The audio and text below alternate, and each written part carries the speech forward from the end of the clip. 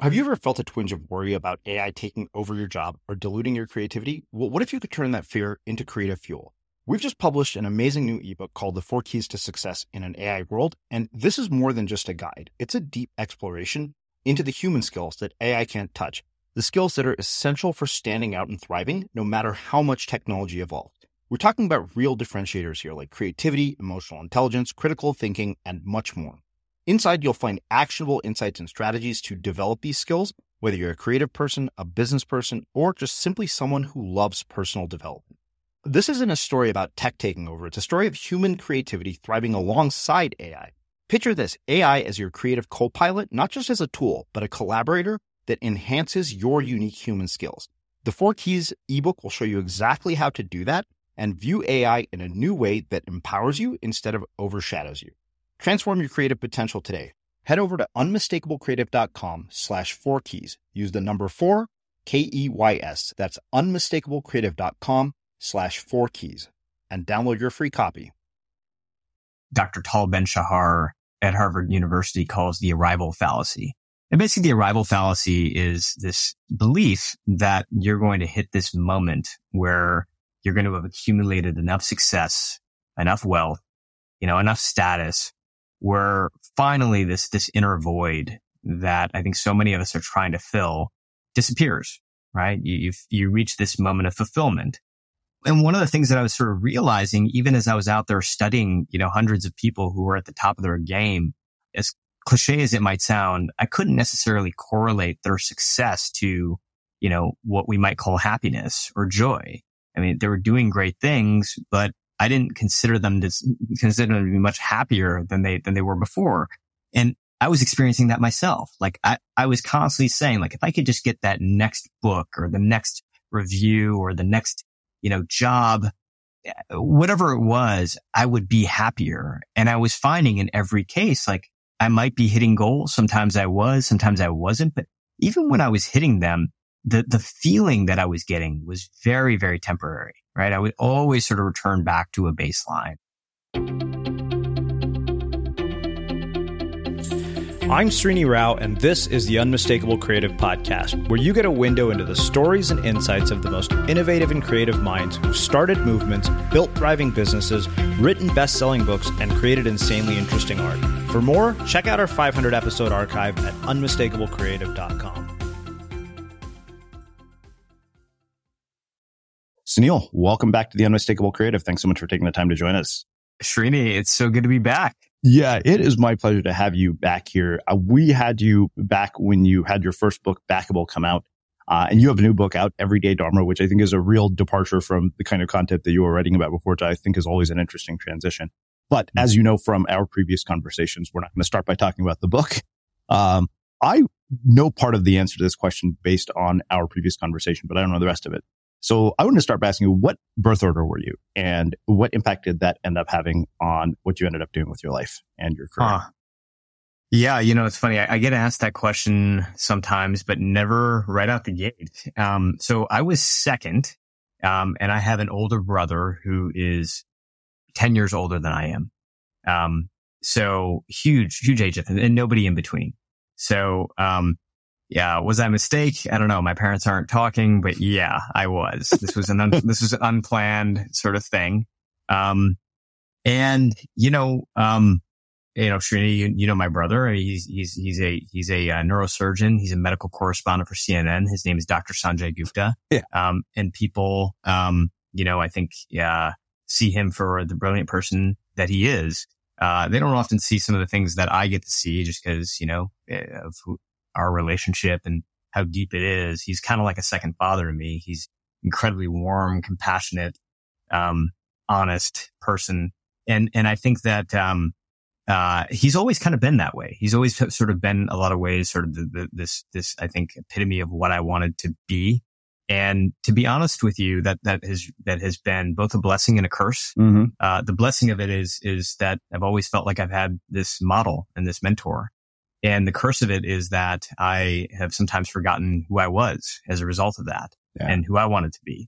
To me, it was almost like I felt like being a second-rate version of my brother was great. Hey, why not? Like, that's amazing, right? And I guess, when I started to have kids myself, I think when I started to, go inward the way that it required me to go to write this book, I started to realize like, yeah, there is a first-rate version of me. I just need to figure out what that is. Yeah. Well, I mean, I keep thinking about that for my nephew, right? I mean, my sister is a doctor. His dad, my brother-in-law is like, Harvard, Stanford, working the Obama administration. I'm like, these are some big ass shoes to fill. Yeah. And like, I wonder if you ever felt that with your brother.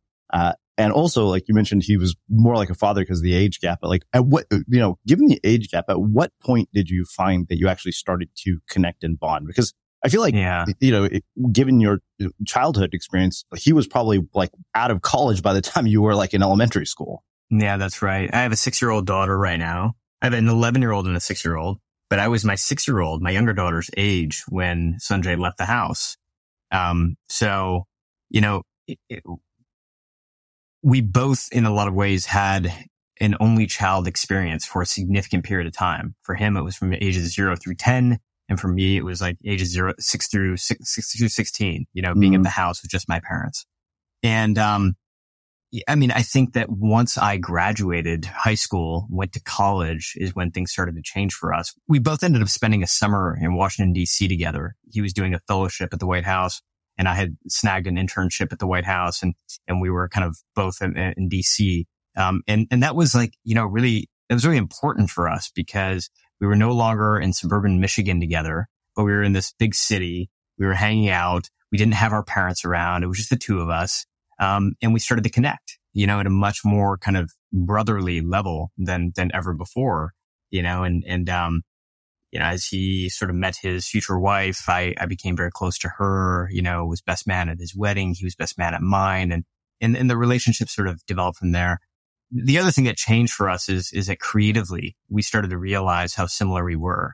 In a lot of ways, like, if you look at our backgrounds, very different. He's a physician, knew that he wanted to be a doctor from a very early age and went down this path. Mine's been much more pretzel twisted.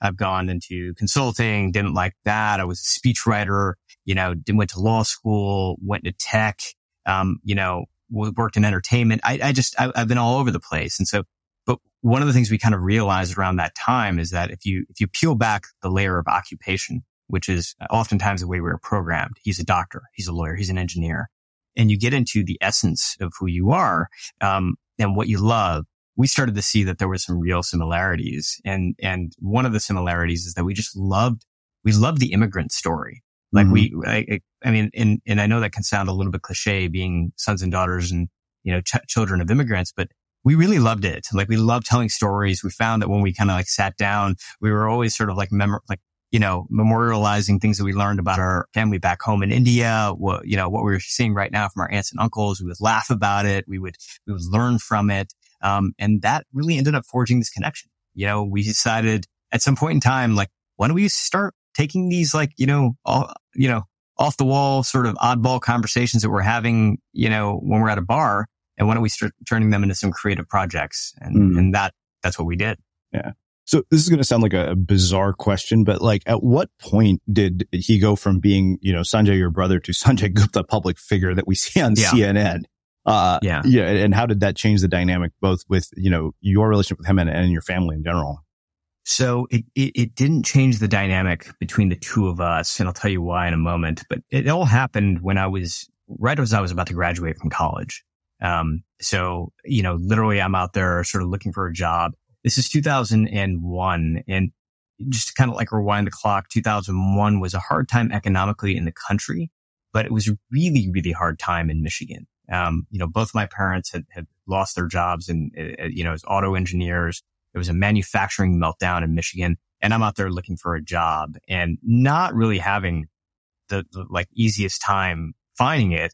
And on the other hand, you had Sanjay, who all of a sudden had like gone from finishing his neurosurgical program to becoming, a medical correspondent for CNN, right? And this is all sort of January, February 2001. So he's like, he is like, catapulted into space, and I'm sort of, digging around the dirt trying to figure out, what's going to happen. The reason that didn't change anything though for us is because, honestly, he's always kind of been like a star. right? Like from day one in my book, he has always been somebody who has just really sort of flourished. Now, the thing about that though is that what people don't appreciate when they see Sanjay's story is they say like, oh my God, like, neurosurgeon, chief medical correspondent, CNN, he's an author, he is a father, how does he make all this stuff work? And what they don't see is just, he's a relentlessly hard worker, like really works really, really hard. And is able to do that while still being grounded. And that's just that's always been a very hard thing for me, but something that I feel like in some ways has come naturally to him. But as a result, I feel like I was his number one fan from the time from the time I could walk. Mm-hmm. And that really just didn't change. So when all of a sudden he became this public figure and people are like, holy shit, this guy's amazing. I'm like, yeah, I know. Okay? I have felt that way for the past 15 years. Yeah. Well, it's funny because, like the whole idea of parenting is my sister and my brother-in-law went to Mexico for the weekend and they left my 10-month-old nephew with us this weekend at my parents' house. And this is the first time that I got a dose of like how exhausting it is because he's mobile now. And I just remember, I was starting to, I've been writing this life advice book for him that I want to give him for his 18th birthday, even though he's 10 months old, just kind of thinking about, who he's going to become as a person. And, I'd started writing this little section on, fighting with your parents. And I was like, this weekend, I realized one thing. I was like, being a parent is like a 24/7 job. There's literally no off time. And, because my sister was like, now that he's mobile, you literally can't take your eyes off of him. She's like, on Friday, she's like, can you watch him for an hour? And like the entire hour is this balancing act between like letting him indulge his curiosity. Yes. And the thing is, the things he's most curious about are the things that are all potential hazards in our house.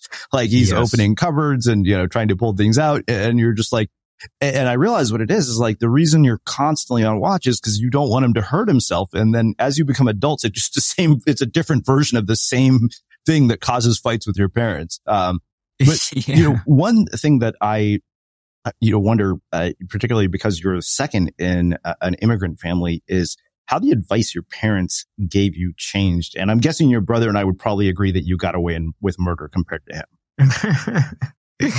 Yeah, for sure. Especially given sort of like, the way that I performed in school and, it would never have been sort of tolerated. But I think, for him, it changed significantly over the next 10 years. My parent, you just look at my dad. My dad was in his mid 20s as he was starting to really kind of, as he was raising Sanjay, he was in his mid 30s when he raised me. I mean, just think about how much you changed in that time. Yeah. You're two very, very different people. And I think what you're saying about sort of watching your nephew sort of explore and wanting to provide sort of guardrails in some way so that he doesn't do harm to himself. But at the same time, allowing that freedom of exploration. I think that is the hardest thing, I think, for a parent. And I'm realizing that now for myself. One of the chapters in my new book is what I call Tula, or what our ancestors called Tula, right? And Tula is really sort of this balance of force versus trust. Whether that be with your work, whether that be with your relationships, is how much do you want to push and how much do you want to effort versus how much do you want to sort of let it be. And it's a constant sort of, I think, push-pull and trying to find that little moment, these little moments of equanimity between the two is tricky. But I think when you find it, it's a really beautiful thing. We moved from Detroit to, Los Angeles, where we live now. And when that happened, this was last year, my daughter was 10 years old and she had no friends and the move was very difficult on her. And she wanted to find like a hobby, but she loved the water and she decided to take up surfing. And so a lot of what we do now is like, I'll go down to the beach with her and I'll watch her surf. I suck at surfing. I've tried and it's just terrible, but I watch her and I see this balance of force and trust really come to life, which is like, you do have to have a certain level of effort in order to ride a wave, in order to get up on a board. There's technique, there's skill, there's strength. But there's also this notion of like, if you're just efforting the whole time, you fall. right? Because you're almost leaning too far into the sort of skill of it, and you're not letting sort of the nature of it sort of take its course. So watching her like literally get up on a surfboard is like this perfect mix of like, how much do I effort versus how much do I just let happen? And that I think is really not just like for me, the struggle of being a parent, but just being. Mm-hmm. There's never been a faster or easier way to start your weight loss journey than with PlushCare. PlushCare accepts most insurance plans and gives you online access to board-certified physicians who can prescribe FDA-approved weight loss medications like Wegovy and Zepbound for those who qualify. Take charge of your health and speak with a board-certified physician about a weight loss plan that's right for you. Get started today at plushcare.com/weight-loss. That's plushcare.com/weight-loss. plushcare.com/weight-loss. Ever catch yourself eating the same flavorless dinner 3 days in a row? Dreaming of something better? Well, HelloFresh is your guilt-free dream come true, baby. It's me, Keke Palmer. Let's wake up those taste buds with hot, juicy pecan-crusted chicken or garlic butter shrimp scampi. HelloFresh. Stop dreaming of all the delicious possibilities and dig in at HelloFresh.com. Let's get this dinner party started.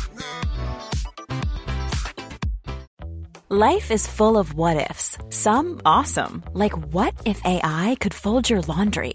And some, well, less awesome, like what if you have unexpected medical costs? United Healthcare can help get you covered with Health Protector Guard fixed indemnity insurance plans. They supplement your primary plan to help you manage out-of-pocket costs. No deductibles, no enrollment periods, and especially no more what-ifs. Visit uh1.com to find the Health Protector Guard plan for you. This is Paige, the co-host of Giggly Squad, and I want to tell you about a company that I've been loving, Olive & June. Olive & June gives you everything that you need for a salon-quality manicure in one box. And if you break it down, it really comes out to $2 a manicure, which is absolutely insane. It's also so easy to get salon-worthy nails at home with Olive & June. The difference between how your nails used to look when you did them yourself and now with the Mani system is a complete game changer. The best thing about Olive & June, too, is it's a quick dry. Dries in about 1 minute, lasts for 5 days, and full coverage in up to 1 to 2 coats. Visit oliveandjune.com/perfectmani20 for 20% off your first system. That's oliveandjune.com/perfectmani20 for 20% off your first system. Many of us have those stubborn pounds that seem impossible to lose, no matter how good we eat or how hard we work out. My solution is PlushCare. PlushCare is a leading telehealth provider with doctors who are there for you day and night to partner with you in your weight loss journey. They can prescribe FDA-approved weight loss medications like Wegovy and Zepbound for those who qualify. Plus, they accept most insurance plans. To get started, visit plushcare.com/weight-loss. That's plushcare.com/weight-loss. As creators, we're always on the move. Whether it's a live podcast event, a pop-up shop, or a workshop, we're constantly interacting with community, and that's where Tap to Pay on iPhone and Stripe comes in. Imagine this. You're at a live event, a listener loves your merch, or a participant wants to sign up for your course on the spot. With Tap to Pay on iPhone and Stripe, you can accept their payments right there and then, right from your iPhone, so there's no extra hardware or no delays. Total game changer. It's not just for creators. Any business owner can do this. It's about making transactions smoother and much more personal, growing your business in your way. We've been using Stripe for our products and courses for a long time, and now with Tap to Pay on iPhone, you can take your business to the next level too. So visit stripe.com/tapiphone to learn more. Remember, folks, with Tap to Pay on iPhone and Stripe, your business is always at your fingertips. Totally. Well, kudos to your daughter. I'm an avid surfer, so I think it's awesome that that's what she chose to do. And tell her that she'll be basically badass by the time she's 18 if she keeps it up. Amazing. Because, you see these little kids in the water and they pull into like a 3-foot wave and they get to like experience what it's like to have a barrel. Whereas, when you're, my age or your age and you're like 5-6 feet tall, it's like, okay, I need a near death experience in order to experience a barrel. So, I've surfed for a long time, so I totally get, that idea. Well, you kind of alluded to this, the pretzel of a career. And I think we talked a bit about, sort of your background last time, but as I mentioned to you before we hit record, I think what struck me most about this book is what a departure it was from the type of content that you were writing in Backable. So talk to me about sort of, what sparked the idea for this book? Like, what was the impetus for this? Yeah. I mean, I felt even as I was writing my last book, it really felt like I was sort of in a trap that I can only sort of describe now as what, Dr. Tal Ben-Shahar at Harvard University calls the arrival fallacy. The arrival fallacy. And basically the arrival fallacy is this belief that you're going to hit this moment where you're going to have accumulated enough success, enough wealth, enough status, where finally this inner void that I think so many of us are trying to fill disappears, right? You reach this moment of fulfillment. And I think for me, my last book was very much focused on what I now call outer success. It's called, the name of the book was Backable. It was all about like, how do you get other people to back your ideas? Whether you be inside a company or whether you be sort of somebody who's starting a new business. How do you get people to get behind that? And I enjoyed writing the book and it did reasonably well and found an audience. But the thing about it was still very, very fixated on outer success, on wealth and status and achievement. And one of the things that I was sort of realizing, even as I was out there studying, hundreds of people who were at the top of their game, I couldn't necessarily, as cliche as it might sound, I couldn't necessarily correlate their success to, what we might call happiness or joy. I mean, they were doing great things, but I didn't consider them to be much happier than they were before. And I was experiencing that myself. Like I was constantly saying, like, if I could just get that next book or the next review or the next, job, whatever it was, I would be happier. And I was finding in every case, like I might be hitting goals. Sometimes I was, sometimes I wasn't. But even when I was hitting them, the feeling that I was getting was very, very temporary, right? I would always sort of return back to a baseline that I think, there's not a single person that I know who is ambitious the way that I am, who hasn't experienced this, who hasn't felt like, oh yeah, well, I got that thing, but it didn't really put me into like the place that I thought it was going to emotionally. So I really started to think about, all right, if this is all there is, like, then I'm in the wrong path. Like I'm taking the wrong journey. I'm getting exhausted. I'm getting burnt out and I'm not any happier as a result of that. So what am I doing wrong? And that's when I started to return to this body of wisdom that, I learned at a very young age when I was taking trips to New Delhi to go meet my grandfather and my relatives. They were all sort of, into this body of wisdom called Dharma, which I learned about, but I kind of just forgot about. And I wanted to return back to that and figure out how do I use that in today's world? Yeah. So why is it that this arrival fallacy is so pervasive? I mean, I've had the exact experience you're talking about with getting a book deal where it's like, oh, this is the thing that I had been working towards for, 7 years and it happened. And whatever sort of feeling that, I got from it or whatever joy was very temporary. It maybe lasted about 2 months. Then it was back to baseline. And then it was, to your earlier point, it was like, then I realized, wait, now I'm basically the redheaded stepchild of an imprint with authors like Ryan Holiday and Simon Sinek and Seth Godin. I mean, I think it gets conditioned early, right? I mean, I think that like if you and I were to trace back to our childhood, very well-intentioned people who loved us a lot conditioned us to believe this way, and that could be teachers, that could be parents, that could be community. It starts early, and if you look at sort of previous generations, there was a real belief.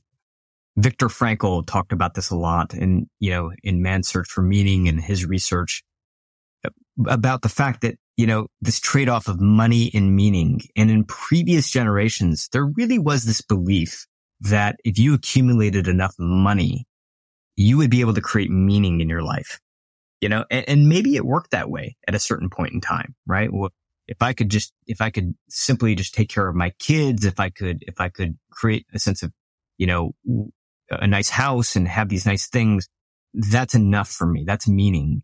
But what Frankl argued was that was really beginning to shift in the 70s and the 80s. People were starting to care much more about meaning. And I think what was very interesting about what he was saying was that he wasn't arguing that we had shifted more. It was more that we had just kind of returned.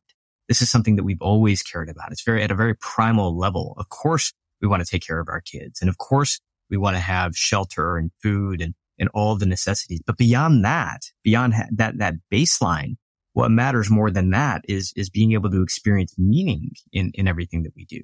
And so I think that the arrival fallacy, though, really kind of cuts against that. That we get conditioned to believe that if we hit this moment where we've accumulated enough stuff on paper, well, then that's going to create the meaning that we've been looking for. It's simply not true. Mm-hmm. Well, I mean, I think that makes a perfect segue into the start of the book, where you start to talk about this idea of essence. And you say your essence doesn't care about power, promotions, or possessions. It only cares about one thing: expression. If essence is who you are, who you really are, then expression is how you show up in the world. So expand on that for me and kind of take us into the various sort of concepts that you've talked about in the book. Yeah. I mean, Dharma is such a big concept. It's about how do we experience meaning in what we do. And I really, as former sort of, tech, study computer programming, I wanted to break it down. I needed an equation. I needed something, right? And what I ultimately arrived on is that Dharma equals essence plus expression, right? Essence is this thing inside of you that has always wanted to speak, right? It's always wanted to put itself out there. That could be the storytelling side of you. That could be the design side of you. It could be the number side of you. But there's something inside of you that wants to speak. And expression is how you actually communicate that, how you share that with the world around you. Mm-hmm. You find people who are very tapped into their essence. I meet people all the time who are like, oh, I don't even need to do any exercises or self-reflection. I know who I am on the inside, but they're not able to express that, because they feel like they're caught in a job that doesn't tap into that, or they're in a situation where they simply just don't have the time to express that because they're grinding it out. And so what do? I know this thing, but I can't share it because I have too many other priorities. And then you find the flip side of it, whereas people don't know what their essence is. So they're in a pattern where all day in, day out, they're expressing themselves and they're getting external feedback. People are like, this is great work, or here's a promotion. But there's something that's deeply missing on the inside. You're checking off the boxes. You're doing the work. You're getting things done, but you feel like there's something very unsatisfactory about all of it. And I would say that I have experienced both, but I think what really drove me to this book was the latter, the grind that I was in, day out, without actually sort of tapping into who I am and not expressing that in any meaningful way. Yeah. Well, you say that your expression is how you act in the world. Your essence is your calling. The way you show up in your expression is how you take that call. My ancestors had another word for it. They called it sukha. And you say teacher, doctor, lawyer, these are occupations, but your sukha is much bigger, broader, and more deeply ingrained than any one job title. And then you go on to say, what do you want to be turns into what do you do? Our identity and our title become intertwined. We become convinced that we're a job and consumed with what other people think about it, or think of it. So, yeah. And that is, particularly think about people like us who do creative work for a living. A guy realized at one point, I was like, wow, I didn't want to ever be defined by any one project or title. And I think that the one thing that always stayed with me, it was something I remember correctly. Somebody had told me this. I think it was Naval Ravikant. I heard him say in a podcast, where he said, Sam Altman says that whatever you do next should make whatever you did previously look like a footnote in your career. Yeah. And I think that one of the ways that we can create these footnotes of the past is about not being limited by them. Because I think that there is sort of a tendency to believe that your career needs to follow this linear path where one thing is a building block to the other. Maybe. And certainly you find a lot of people who find success objectively, doing that. But you also find a lot of people who just kind of broaden themselves and say, one thing doesn't necessarily need to lead to the other perfectly, or even in a way that I even understand right now. In the book, I talk about this as the difference between having a map and having a compass. Yeah. And I think that we sort of have really kind of been led to live in a map mentality where it's like X to Y to Z onward, right? To get to your destination. And we sort of map things out for our lives. And then we sort of, in some ways, almost grip and clench to that map. But I think the people who tend to change things for themselves, I think free themselves in a different way, but also I think do really deep creative work, lead more with a compass, which is they do take a step. And when they take a step, they're all in with that step. But then they're able to sort of come back to themselves, come back to the center of who they are and say, all right, what is the next best step from here? Mm-hmm. And maybe that next best step doesn't have a perfect sort of trajectory based on what the past was. It's maybe a little bit off to, the right. And I think that's okay. Yeah. You were asking about the occupation, sort of this occupation mindset. I mean, I don't know, Srini, I don't know if you had this, but literally when I was a baby, they literally got put in the center of a living room. This is like a tradition, Indian custom, but but everywhere too, right? Like all sorts of like customs have this where they put a scalpel, I don't know if they put like a doctor's scalpel, and they put in a little keyboard for accounting, and like they had all these sort of instruments around me, and they wanted to see what I would crawl to, because what I would crawl to was my occupation, right? Well, that's what I was going to be. Mm-hmm. That's how early we get sort of brought into this you are your job mentality, right? Like when people asked you as a kid, what do you want to be? They were looking for a job title, right? Mm-hmm. And today when somebody asks you, what do you do? What they're asking for is a job title, right? We have to summarize it in these statements, but the reality is that we are so much more than that underneath, right? Mm-hmm. Like for you write books, you do podcasts, you do a lot of cool stuff. But, if somebody was asking you to put an umbrella over all of that, I don't know what you would answer, but what I'm guessing is that there's something inside of you that is driving all of that. Podcasting is a way of expressing that. Totally. Writing books is a way of expressing that. Like, have you ever thought about that? Like, yeah, what is of course. that? So it's funny. At this point, every day I was fired from every job I ever had, until I started doing my own thing. And somebody asked me once, are you passionate about podcasting? I was like, no, I don't even listen to podcasts. And I told them, I said, when I went back and I analyzed it, I said there was one common thread between all the things that I had ever done. And this was right from the get-go, from the time, Evan Williams built Blogger. I had this, obsessive need to tinker with technology and see what I could make with it. And I told people, I was like, that actually is the essence, is using technology to express my creativity, whatever form that takes. That's really what it boils down to. Cause like now when I see new technology, my first instinct is, what can I make using this? Which is why AI has been like I'm like a kid in a candy store now. Because it's just opened up a world of possibilities. And you'll appreciate this. So the ceremony that, Suneel is alluding to, for those who don't know, is called an Annaprasad. And it's, basically it's a baby's first feeding. What my nephew did will blow your mind. So first, I was supposed to feed him, and he looked at me, he just grabbed the spoon from me and fed himself. And then they put the plate of options in front of him, and he just took the plate and dumped it. And I'm like, I am so proud of you, man. I'm like, it was like he was letting us know nobody's going to tell me what to do or be. Yeah. I was like, man, okay. And this is your nephew. Yeah. You're like, so I'm sitting here thinking, we don't need to teach you anything. You're the one who's going to be teaching us everything. Yeah. Yeah. Well, I feel that way about Gen Z generally, right? I know your nephew's much younger than that, right? Whatever we're going to call his generation. But, I think Gen Z sort of gets a difficult time right now, especially in the job market, because they're like, just suck it up, or, just do your job. And, I think the reality is that Gen Z is asking a lot of questions that we didn't ask, and, that our parents certainly didn't ask, which is like, if I'm entering the job market right now and I'm in my early 20s, and, people are living to 100 in a way that they never did before, and I might as well. Plus, I don't know if I can rely on things like Social Security, and we don't know what's happening with the healthcare system. And a lot of this stuff is stuff they're seeing. I could be in the job market. I could be working for, 70 years, without really sort of like, exaggerating, that, because I don't know if retirement's going to be a real thing. So to ask the questions of like, not only is this going to be a job, is this going to pay me a salary, but is this something that I actually really want to do? Like, is this something that reflects who I am? Does it reflect my values? These are questions that like we never asked before. And to be honest, I think we missed out. And it's really kind of refreshing to find like a whole generation of people who are asking those questions. In the market for investment-worthy bags, watches, and fine jewelry, Rebag is the answer.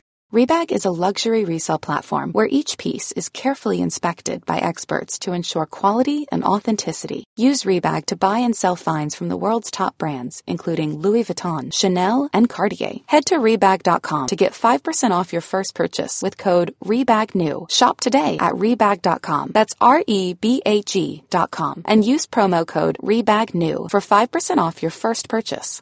If you're looking for plump lips that last, you need to know about Juvederm lip fillers. With Juvederm Volbella XC and Juvederm Ultra XC, your lip look, whether it's subtle or bold, can last up to 1 full year with optimal treatment and no additional maintenance. Find a licensed specialist and see if it's right for you at Juvederm.com today. That's JUVEDERM.com. Add fullness to lips in adults over 21 with Juvederm Volbella XC or Juvederm Ultra XC. Do not use if you have severe allergies or a history of severe allergic reactions, or if you're allergic to lidocaine or the proteins used in Juvederm. Tell your doctor if you have a history of scarring or taking medicines that decrease the body's immune response or that can prolong bleeding. Common side effects include injection site redness, swelling, pain, tenderness, firmness, lumps, bumps, bruising, discoloration, or itching. As with all fillers, there's a rare risk of unintentional injection into a blood vessel, which can cause vision abnormalities, blindness, stroke, temporary scabs, or scarring. For full, important safety information, visit Juvederm.com. When you're ready to pop the question, the last thing you want to do is second-guess the ring. At BlueNile.com, you can design a one-of-a-kind ring with the ease and convenience of shopping online. Choose your diamond and setting. When you find the one, you'll get it delivered right to your door. Go to BlueNile.com and use promo code LISTEN to get $50 off your purchase of $500 or more. That's code LISTEN at BlueNile.com for $50 off your purchase. BlueNile.com, code LISTEN. Hey, it's Ryan Reynolds, and I'm here with Keith, co-star of my upcoming film, If, only in theaters May 17th. Do you want to tell people the big news? All right, I'll do it. Sign up now and you'll get unlimited for $15 a month and 6 months of Paramount Plus Essential Plan on us. MintMobile.com/switch. Upfront payment of $45 equivalent to $15 per month. Unlimited over 40 gigabytes per month. Face lower speeds. Videos at 480p. Active Mint customers by 531.24 get 6 months of Paramount Plus Essential Plan. Auto renews after 6 months. Offer ends May 31st, 2024. Separate Paramount Plus registration required. Terms and conditions apply if rated PG. Cool fact, a crocodile can't stick out its tongue. Also, you can get health insurance for a month or just under a year in some states. United Healthcare short-term insurance plans, underwritten by Golden Rule Insurance Company, offer flexible, budget-friendly coverage for you. Learn more at UH1.com. As creators, we're always on the move. Whether it's a live podcast event, a pop-up shop, or a workshop, we're constantly interacting with community, and that's where Tap to Pay on iPhone and Stripe comes in. Imagine this. You're at a live event, a listener loves your merch, or a participant wants to sign up for your course on the spot. With Tap to Pay on iPhone and Stripe, you can accept their payments right there and then, right from your iPhone, so there's no extra hardware or no delays. Total game changer. It's not just for creators. Any business owner can do this. It's about making transactions smoother and much more personal, growing your business in your way. We've been using Stripe for our products and courses for a long time, and now with Tap to Pay on iPhone, you can take your business to the next level too. So visit stripe.com/tapiphone to learn more. Remember, folks, with Tap to Pay on iPhone and Stripe, your business is always at your fingertips. Yeah, no, absolutely. It's funny because I've often said, like, if anybody had talked to me about any of these concepts when I was in college, I would have written off all as new age bullshit. And one of my friends is like, that's like literally everything on your podcast that you would have considered, new age nonsense. But there's a part of me that always wonders, like, at 20, am I, like open-minded enough? And the whole, what do you want to be when you grow up? I always found that question so absurd. I'm like, how could you possibly know how you want to spend the rest of your life when you've only lived a fraction of it? Yeah. And yet you were asked to declare a major. Yeah. Right. And, it's like I read this stat the other day that by a certain time, 100% of college students at campuses have declared a major, but 70% don't know what they want to do. Right. It's the mismatch. It really is this mismatch that I think that a lot of us find ourselves living in, whereas the way we sort of present ourselves to the outside world is with this clarity of like, here's who I am. Here's, what I do. Here's where I intend to take my career. But internally, we feel anything but clarity. We're like, I don't know. I'm not sure. Am I going to be interested in 3 years to do the things that I'm doing right now? I don't know. And that's why I find sort of the way you have looked at your career, Srini, like refreshing, which is like, if you go to a level that's beneath occupation and you go to expression for you being able to tell stories through technology, it starts to free you, right? In a way that we don't feel free when we're in an occupation mindset. Mm-hmm. You are basically saying that there is some consistency to your life, which is this part of you that's kind of probably always been true since you were very young and will continue to be true. But the way that you express that to the world, could change. And that's totally okay. Yeah, no, totally. I mean, like, and I've said this before, like when the guys at Podcast Movement had their first conference, they wanted me to be one of the keynotes. And I was like, yeah, I'll do it on one condition. They're like, what's that? I'm like, I don't have to talk about podcasting. Yeah. They're like, oh, I don't know. Yeah. I mean, I did end up, the point was that I was like, that's just like, podcast is a way that I express myself. Like it's, like I'm a storyteller and this just happens to be one medium in which I do that. Yes. Yes. Because it can be so easy when people sort of, put you in a box to believe that box is right? To believe that, okay, well, everybody here now is introducing me as, Srini the podcaster. Okay, well, I guess that's who I am. Yeah. I'm a podcaster now. Mm-hmm. Yeah, absolutely. Well, let's talk about this idea of bhakti, because you said bhakti is the practice of full-hearted devotion. You can think of bhakti as the opposite of distraction. While distractions take us away from our dharma, bhakti brings us closer. And I think there was one phrase in particular that caught my attention, and this was this idea of being full-hearted, not full-scheduled. Yeah. Yeah. Because I think that when we think about devotion, I mean, bhakti, the definition of bhakti is really, it's about devotion, devoting yourself to something. And, the frustration that I know I felt and I see so many people feel is there's this thing out there that I really, really want to do. I really want to be a part of that, but I simply cannot devote myself to it, right? I'm getting pulled in too many directions. And yet, when you look at people who have, I think, achieved sort of the top of their game at these creative crafts and these different pursuits, a lot of them were working full-time jobs. Toni Morrison, who is the novelist that I talk about in this chapter the most, she had 2 kids. She had a full-time job. Kurt Vonnegut was a car salesman. Philip Glass, the composer, was a plumber. I mean, the list goes on and on and on. And I think what you begin to realize is that being committed to something, being devoted to something does not mean that you have to be fully scheduled with that thing. What it does mean is that even if it's for minutes or seconds every single day, there's a real full-hearted commitment to that thing. Like I think about it sometimes even in the context of my wife and I. Like my wife and I are like, our schedule is a freaking jungle now. Like we are trying to figure things out. We have 2 kids, they have school, they have activities. My wife works a full-time job. I'm grinding it out a lot of the time and we're trying to figure it out. But what we have is we make sure that for about a half hour before the kids wake up in the morning, she and I sit down together and we have a cup of coffee together. We put away our phones and we have a cup of coffee. And I love my wife and I believe she loves me. We have a very committed sort of devoted relationship, but that doesn't mean that we're spending every minute of every hour of every day together. That doesn't work that way. But what we do have is this present, full-hearted time together, even if sometimes it's only for a few minutes every day. Yeah. Well, I think that makes a perfect transition into the next idea, which is prana. And you say prana is the animating force behind your dharma. It's an energetic current that buzzes inside of you, making you feel alive and engaged. When you tap into your prana, you feel lit up, energized, and creative. And you say, well, your time is a limited resource.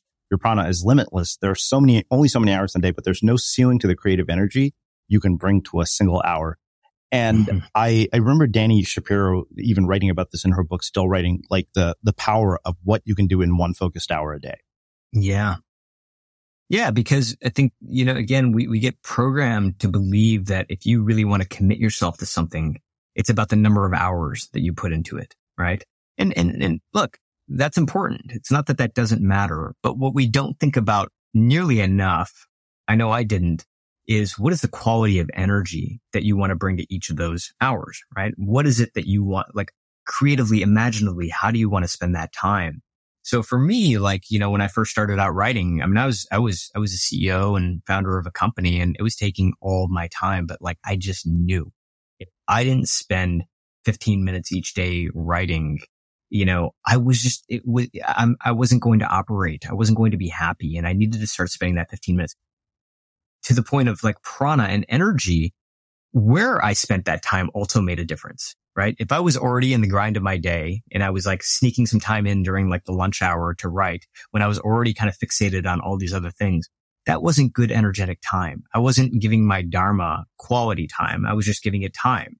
What I started to do, I think like you do this as well, Srini, is I really started to block out the early morning hours, right? And just said 15 minutes a day, I'm going to write. A lot of it's just going to be chicken scratch and it's not going to make any sense, but 15 minutes a day, I'm going to write. And it's about sort of this quality of energy that I really want to bring to it.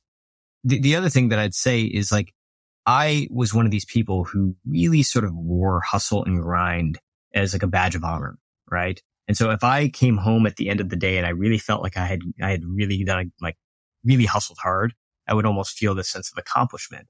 And a result of that, I was burning out, right? In a way that really just wasn't healthy for me. But what I'll also say is it was not healthy for the business. By Thursday, Friday of any given week, I was not operating at the capacity that I needed to be operating on, right? I was, and not only that, I probably wasn't the type of person that other people had as much of a pleasant experience being around, because I was probably quicker to judgment, quicker to reaction. I wasn't being the type of person that I wanted to be. What I learned to do through writing this book was take what I call rhythmic renewals, where basically instead of waiting for long vacations or waiting for long weekends in order to kind of reset myself, I'm resetting myself constantly throughout the day. I practice what I call the 55-5 model, which is that for every 55 minutes of work, whenever possible, I take 5 minutes of just focused, deliberate rest. And that could be listening to music. It could be just closing my eyes for a moment and breathing.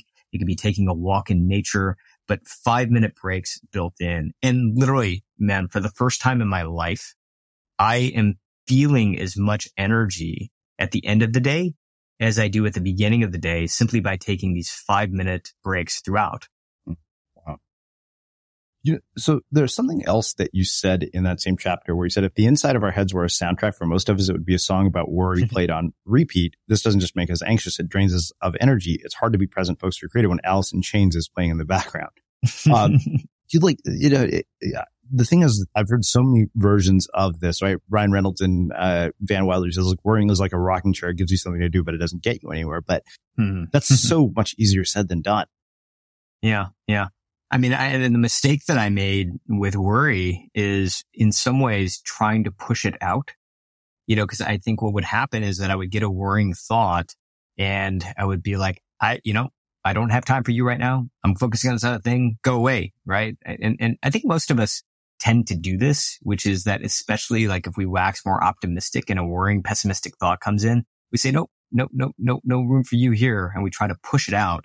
But, basically, there are mountains of studies that show that when you try to push out a worrying thought, it grows from a whisper into a conversation and eventually into a shout, right? It starts to scream at you and it gets louder and louder and louder. And yeah, if you look at the inside of our heads, about 80%, over 80% of the thoughts that we had today are going to be repeats of the thoughts we had yesterday.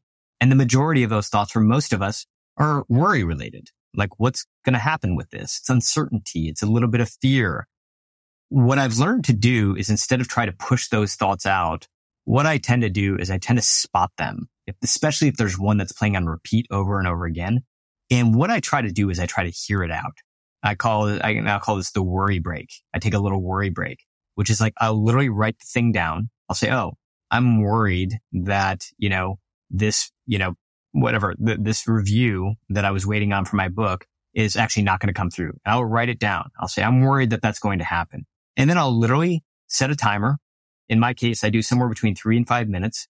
I set a timer and I say for the next 3 minutes, I'm just going to worry about this. I'm literally just going to stare at this piece of paper and stare at that worry, and I'm just going to worry about it. I'm going to let it have I'm going to give it its airtime.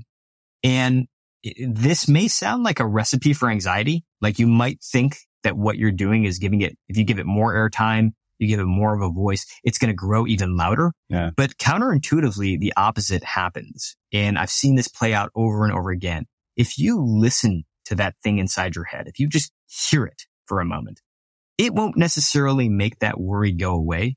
It may not solve your problem, but, non-obviously, what it does is it actually turns the volume down on that worry so that you can be more present with the other parts of your day. Yeah, absolutely. Well, I mean, I think that makes a perfect transition to this idea of what you call upekkha, where you say you're not distancing yourself from the stings of the world. You're embracing the unpleasantness with an inner evenness. And then you go on to say that when it comes to Dharma, difficult roads can lead to brilliant destinations. If you run from the pain, you also separate yourself from the possibilities. Yeah. I mean, I'm certainly somebody who tried to carve a path where I was sort of, trying to work around uncomfortable situations. I like comfort, and I'm not one of these people who is like, masochistic, where I was like, oh, I'm going to go into the pain just to go into the pain. Mm-hmm. What I sort of realized though is I don't have to be that way in order to be able to deal with difficult things, to do hard things, and to do things that make me uncomfortable. I don't have to love it, but I have to be able to find space to, be able to find comfort in the discomfort, right? It's sometimes the hardest thing that I think we can do, but at the same time, I think it can be simple. And again, Viktor Frankl, who I talk about a lot in this book, and, Viktor Frankl, neurologist, but also Holocaust survivor, he said that of his time, in a concentration camp, what he realized is that between impulse and response, there is a space. And inside that space lies our freedom. Right? So somebody aggravates you, the quicker you react to it, the less free you are. The more time you're able to give yourself, even if it's just a beat, right? Even if you're able to give yourself that distance, that is your freedom. Your freedom lies there. And, in some ways, I think that is the foundational principle of basically everything else. Because if you don't have that space, if you don't have a little bit of room to breathe between things that sort of are difficult and the way that you respond to them, then you're not able to put the tools that you've learned into practice. Like you may be somebody who reads lots of books and listens to a lot of podcasts. And so you have this toolkit that you're constantly building. But if you're not giving yourself the space to be able to utilize those tools, especially when things get a little bit tough, then there was no point in having learned those things in the first place. Right. So for me, I think that is where the comfort lies. And, practically speaking, it doesn't have to be complex. I mean, often, if I'm in a tricky situation, something that really, really is bothering me, I'll literally just put my right hand over my heart, right? I'll just place it over my heart and I'll just literally take one breath, right? And that's it. And sometimes when I do that, that can make the difference between behaving in a way that I know I'm going to regret or behaving in a way that's going to be a poor decision. And, the absolute opposite of that, behaving in a way where, oh my gosh, all of a sudden I was able to tap into, a tiny bit of wisdom here and bring that to this situation. Or I didn't do something or say something that I was going to regret. I mean, it's like clockwork for me. If I can take that moment and find a little bit of comfort in that uncomfortable moment, I'm so much better off for it. Yeah, absolutely. Well, so let's get into the final two concepts, which are Lila and Seva. And the thing that caught my attention the most in the section on Lila is that you say that ambition is something you want, whereas an expectation is something you feel entitled to. Ambition is an acknowledgement of desire, whereas expectations are an illusion of control. Ambition is thrilling and can be inherently playful, whereas expectations suck the fun out of an experience. So this is like this. I've probably asked 100 people this question, and I still haven't quite gotten the answer I was looking for. It's like finding this sort of balance between ambition and fulfillment seems like one of the hardest things for anybody who is driven or motivated. Yeah. And I think that the difference really does lie with expectations. I mean, I think expectations are such a joy killer, right? Because, when I think that there are a lot of good things, by the way, with like goal setting. I think goals can be a really nice thing because they can drive you. They can I think you can wake up on any given day and sort of know what you're after. And there's a lot of clarity that comes with goal settings. There's a difference though between, I think, goal settings and sort of expectations, right? Can become an inner expectation that, you almost feel entitled to this thing because you're putting in the work, you're putting in the effort. I think as soon as you get into that space, it can almost be impossible to experience any sort of happiness from the work itself, or I think even from the result, right? And so the tricky balance that I think you're after, with all these people you ask the question of is, how do we retain our ambition? How do we retain our sense of ambition, right? And still at the same time enjoy the experience along the way. And the reason I suspect that it's been so hard for you to get a quality answer for this is because I think that we have been so ingrained to believe that in order to get top results, in order to do great work, we have to suffer along the way, right? We have like great artists suffer, great people who do great things suffer. Like that's kind of what we've been told. And again, that doesn't mean that you're like, yes, they faced uncomfortable moments. And yes, you do have to do difficult things, but do you have to suffer as a result of that? I don't think that that's true. I think the alternative path, which, I find to be much like, not just much happier, but potentially even better for the outcome, is to figure out where the happiness lies in the experience. Where does the play lie in the experience? And the chapter that you're alluding to, one of the people I talked to is Phil, Phil Jackson. And right, Phil Jackson was like great at this because, literally inside his locker room, like his locker, even as an NBA player, was make work your play and play your work. That was the saying that he had hanging up.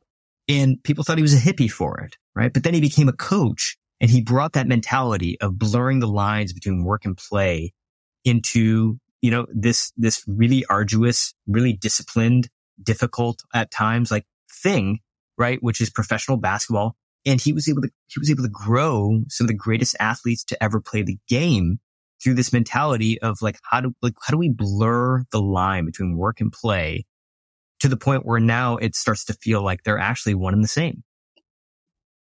Yeah, absolutely. I mean, I think I know without question when I'm enjoying a piece of writing, regardless of the outcome,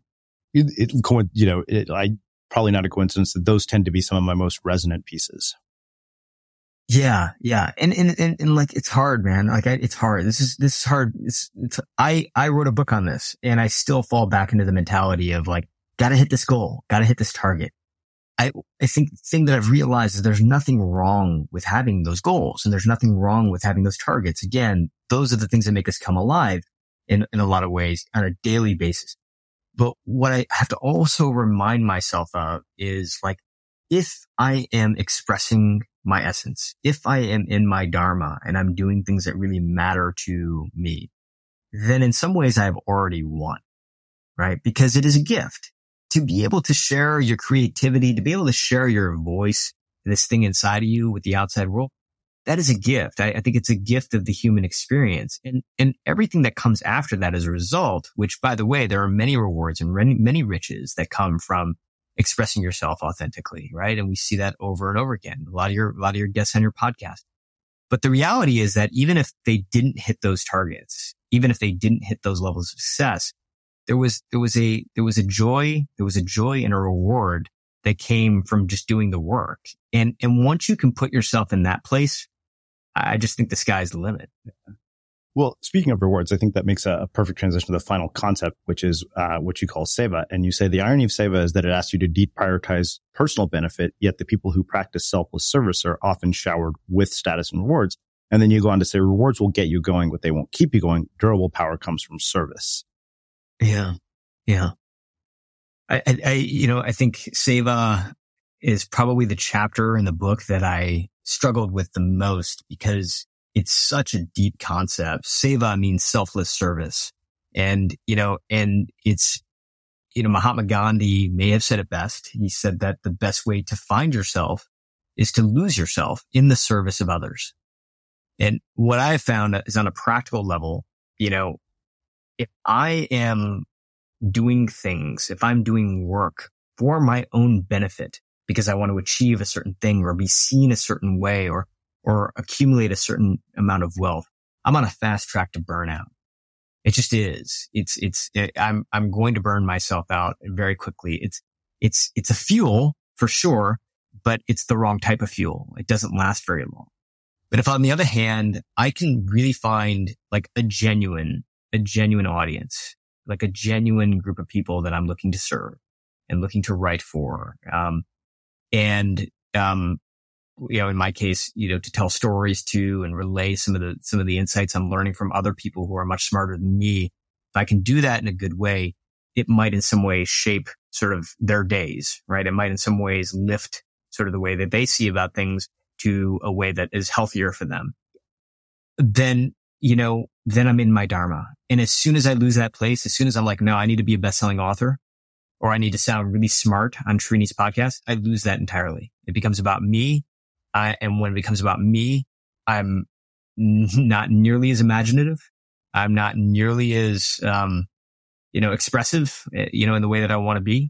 And I put myself on a fast track of just not enjoying it, wanting to stop. It's funny you say that because it kind of just reminds me of my, philosophy for choosing podcast guests. Like I have turned down really, really well-known people because I'm like, yeah, that'll increase our download. And like, I will sacrifice metrics in service of a good story that I think would benefit our listeners. Yeah. Yeah. It's because, your essence is storytelling, right? I mean, in a lot of ways, that's what I see for you. And I think that, why sacrifice what your podcast is all about unless it's expressing this thing that is you? Yeah, absolutely. Well, I mean, I think I could talk to you all day about this. So I want to finish with two final areas. One is this quote where you say, life is a series of two-way doors disguised as one-way doors. If you walk through and realize it's the wrong direction, you can always come back through. You may lose some time, but you're no longer left wondering what's on the other side. And that really struck me because I think that, it kind of reminds me of Annie Duke's concept of decisions with, low and high reversal costs. And she's like, so many decisions are reversible that we think are not. Yeah. I mean, we put so much gravity behind decisions sometimes, right? And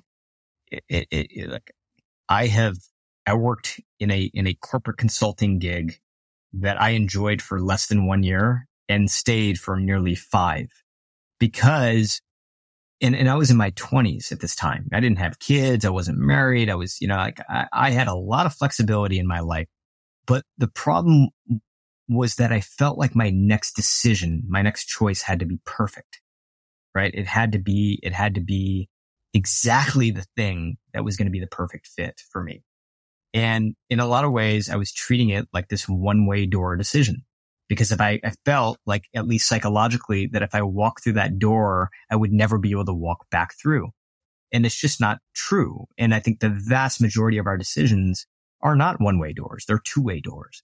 And when we can start to see them that way for what they truly are, it doesn't necessarily make decisions easy, but it makes it much easier than I think we sometimes make them out to be, right? Because we know it can be liberating to know that if you can walk back through, then why not give it a shot, right? Mm-hmm. And so I'm constantly now, like the one-way door, two-way door is a metaphor that is permanently stuck in my mind. Anytime I'm making a decision for my career, anytime I have an impulse to do something, my heart's telling me one thing, I will say, okay, is this a two-way door? And if it's a two-way door decision and my heart's telling me to do it, I most in always cases will just go because, again, I know that if it doesn't work out, I walk back through. Absolutely. Well, this has been amazing. So I have one final question for you, which is how we finish all our interviews. And it's always interesting to see how people answer this question when they come back a second time. What do you think it is that makes somebody or something unmistakable? I think, my grandfather had this metaphor that I love. And he basically said, we as humanity, are almost like a sitar, a giant sitar. And sitar is a string instrument, Indian string instrument. And we as humanity are almost like a massive sitar with billions and billions of strings. Like you, Srini, you're one string and I'm another string, right? Every single one of us represents one string. And the thing about it is that when we are in tune with who we are, when we're playing that string in tune with who we really are, not only does that sort of have effects for our lives, but we bring the rest of the world into harmony. Right? That has an effect for everybody around us.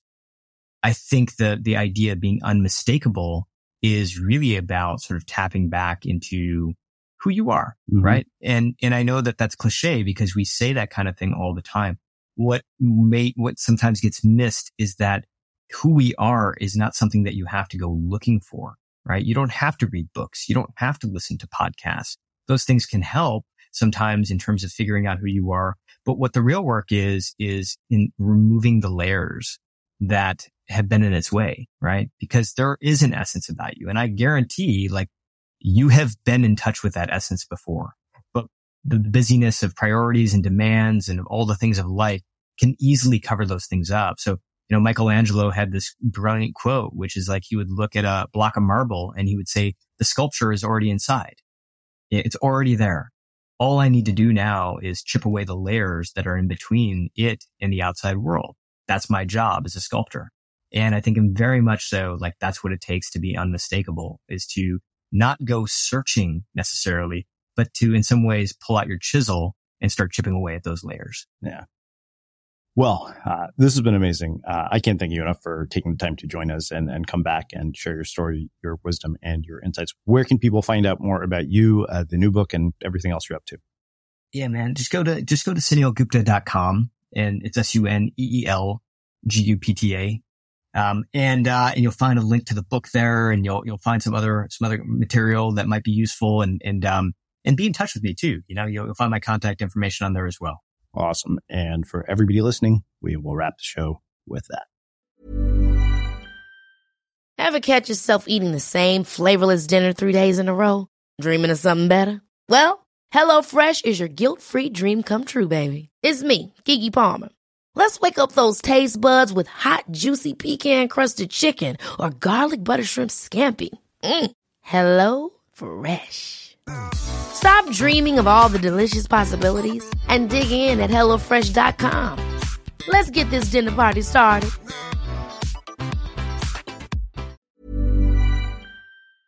Have you ever felt a twinge of worry about AI taking over your job or diluting your creativity? Well, what if you could turn that fear into creative fuel?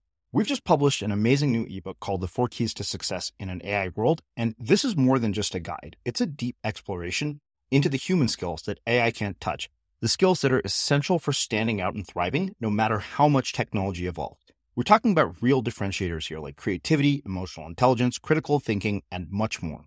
Inside, you'll find actionable insights and strategies to develop these skills, whether you're a creative person, a business person, or just simply someone who loves personal development. This isn't a story about tech taking over. It's a story of human creativity thriving alongside AI. Picture this, AI as your creative co-pilot, not just as a tool, but a collaborator that enhances your unique human skills. The 4 Keys ebook will show you exactly how to do that and view AI in a new way that empowers you instead of overshadows you. Transform your creative potential today. Head over to unmistakablecreative.com/4keys. Use the number 4, KEYS. That's unmistakablecreative.com/4keys and download your free copy.